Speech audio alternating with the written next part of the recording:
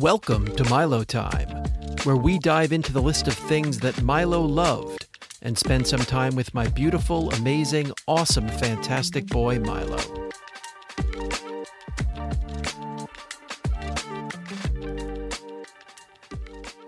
Welcome to another episode of Milo Time. Daryl Kessler, along with Lisa Cohen on the Hi. Upper West Side of Manhattan. Hello, Lisa. Yes, indeed. Good to see you. How are you today? I'm good.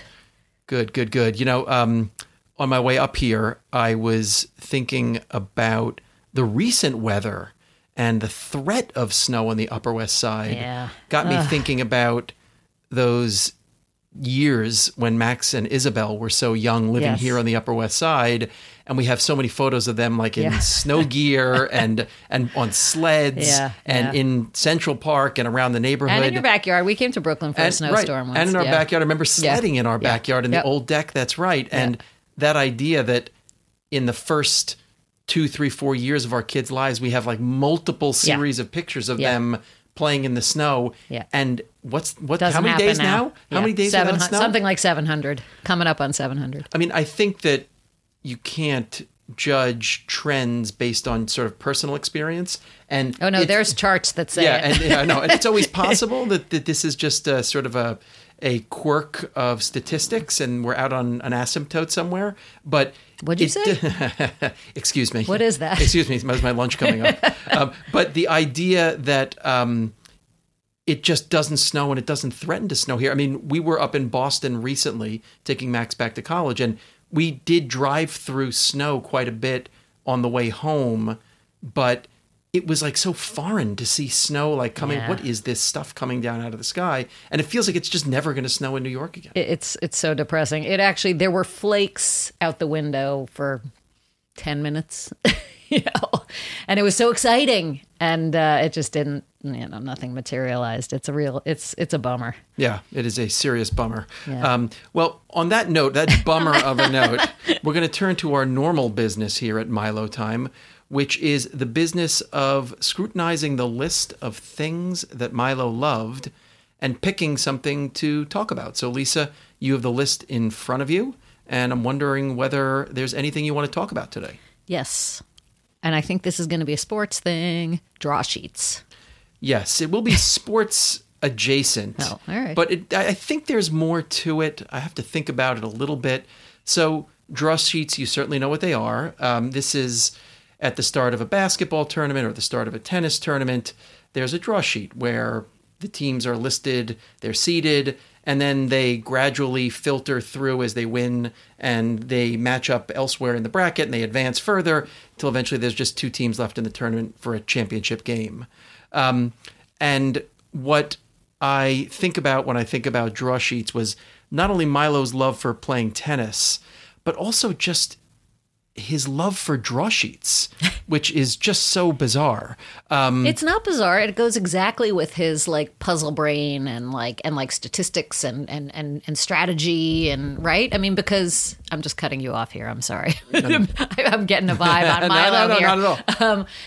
It's like somebody has to write the draw sheet, and like what kind of probabilities are they basing that on? And anyway, continue. I think that's right. But when Milo started to play tennis tournaments, I was partially convinced that what he liked most about the tennis tournaments was the fact that he could look the tournaments up online, like on the USTA, the United States Tennis Association's website, and follow his own progress through the bracket of a tournament and see, like he would play, say, his first match on Thursday. And if he would win, he would like sit by the computer and wait for the tournament to update the bracket so that it showed his name advancing in the bracket. And the idea, I think, of him being in a bracket was like almost as appealing as the tennis itself, which of course he always loved. But I remember thinking it was kind of cool. And I remember he loved it because we spent so much time when the kids were young just making brackets for anything and looking at brackets. For example, Max and Milo would play in our basement, and whatever game they would make up, they would just make up names and make a bracket and have these random, non-existent, made-up people quote unquote, advance through a bracket, whether it was like throwing a ball against the wall or taking an old golf putter and putting balls through a little hole in the wall, whatever it was. They managed to turn everything into like a tournament bracket, and they loved doing it. And I think it started both with tennis, but also because of the NCAA basketball tournament, which they not only loved to watch, but they really loved to fill out a bracket before the NCAA tournament started, and then watch as their bracket and their picks either proceeded through the bracket or were so disappointing. And they were such big fans of it that when they were very young, like their young adoption of fantasy football, they took over sort of the neighborhood responsibility of, among their friends, organizing the NCAA tournament bracket, and did so for many, many years. And I remember as recently as a couple of years ago when Milo was still in high school, they had a few hundred people in the bracket that they were involved in organizing, and I think largely ran. And I remember it was always a busy week before the tournament started because they had to collect the money and make sure everybody paid and people paid up and that the winners knew what they were entitled to if in the event that they won. And they just loved doing, again, a tennis bracket, a basketball bracket. But what they also loved to do, not only when they played in their own tennis tournaments, so when Milo played in his own tennis tournament, but anytime there was a major tennis tournament, we would sit around and wait for the main draw to be announced. Alana, Max, Milo, and I. And immediately we would fill out our brackets and we would compare picks and we would spend hours just filling out tennis brackets. Australian Open about to start or maybe underway by the time this episode airs. And that bracket would come out. It was the first one of the year and we would fill it out. And then, soon after in June, the French Open and then Wimbledon and then finally the US Open, and we would just fill out the brackets.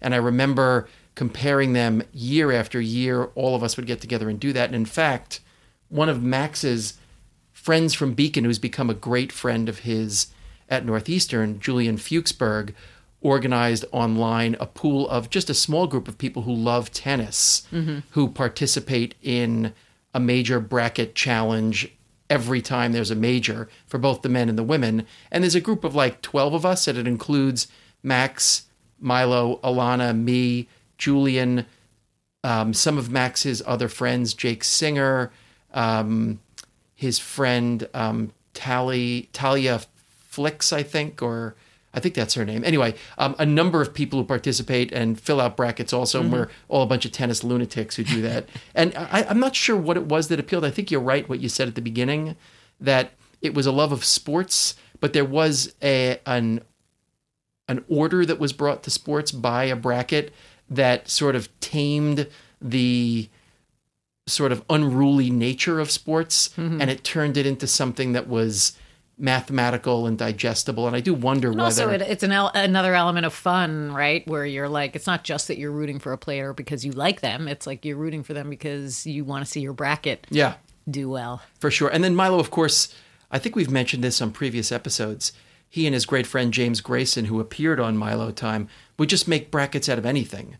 They would compare anything at all and make brackets and decide who was what level and who was what seed, and this rapper was such and such a seed, or this restaurant in the neighborhood was such and such a seed. They were constantly making brackets.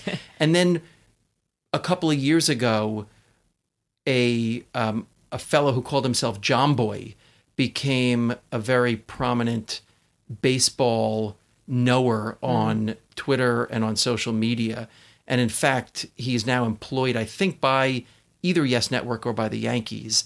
And as he became popular, he kind of teamed up with a couple of his friends, and what he was doing online then became not only a podcast, but also with a video component. And they would put their stuff up on YouTube or other social media sources all the time. And one thing that they did all the time was that is Jomboy and his team, would do drafts. Right. And they would just pick random stuff. They would say, we're going to draft numbers between 1 in 100. And you got to explain why you picked one or picked the others. And it wasn't quite brackets, but it was sort of the same idea. Is this sort of like fantasy football adjacent? It is. It is sort of the same concept. It's very much the same concept of, I don't know, there's like, it adds a mathematical component, not math like addition, subtraction, but like a number component, an orderliness to disorder. But it makes you the drafter or the person who's, filling it in. It gives you more skin in the game than you would otherwise. For sure. Have. But makes it more exciting. It makes it more exciting, but it wasn't the betting component. Right. They didn't do it for enough money, as far as I know. Yeah. As far as I know, they were $10 to enter an NCAA tournament bracket. Sure. So it wasn't for the money. It was really, some of it was because it just made it more fun. Yeah. And just the idea of making brackets, I think, was just, or ranking stuff, was just always so appealing and so very funny to them. And that actually brings me to one other point. Just a few weekends ago, Milo's favorite column of the year, which was written every year, came out in the New York Times. And that was the column right before the last weekend's NFL football games, the last regular season games. The New York Times every year publishes a long article with charts and everything else explaining each team's path to the playoffs. Oh, right. If this team wins and this team loses and this team ties and that game goes to overtime. And every year it was Milo's favorite to get that paper. He could probably write that. Right. He might, they certainly, but he loved to scrutinize that issue of the New York Times every year. Was he generally supportive of their concepts, or did he think they? Yeah. So it wasn't subjective; it was objective. So it was basically like, if the following happens, the Jets will make the playoffs. Just suspend your disbelief for a moment, or such and such happens. Right, the Giants won't make the playoffs. Right, and it was just that simple.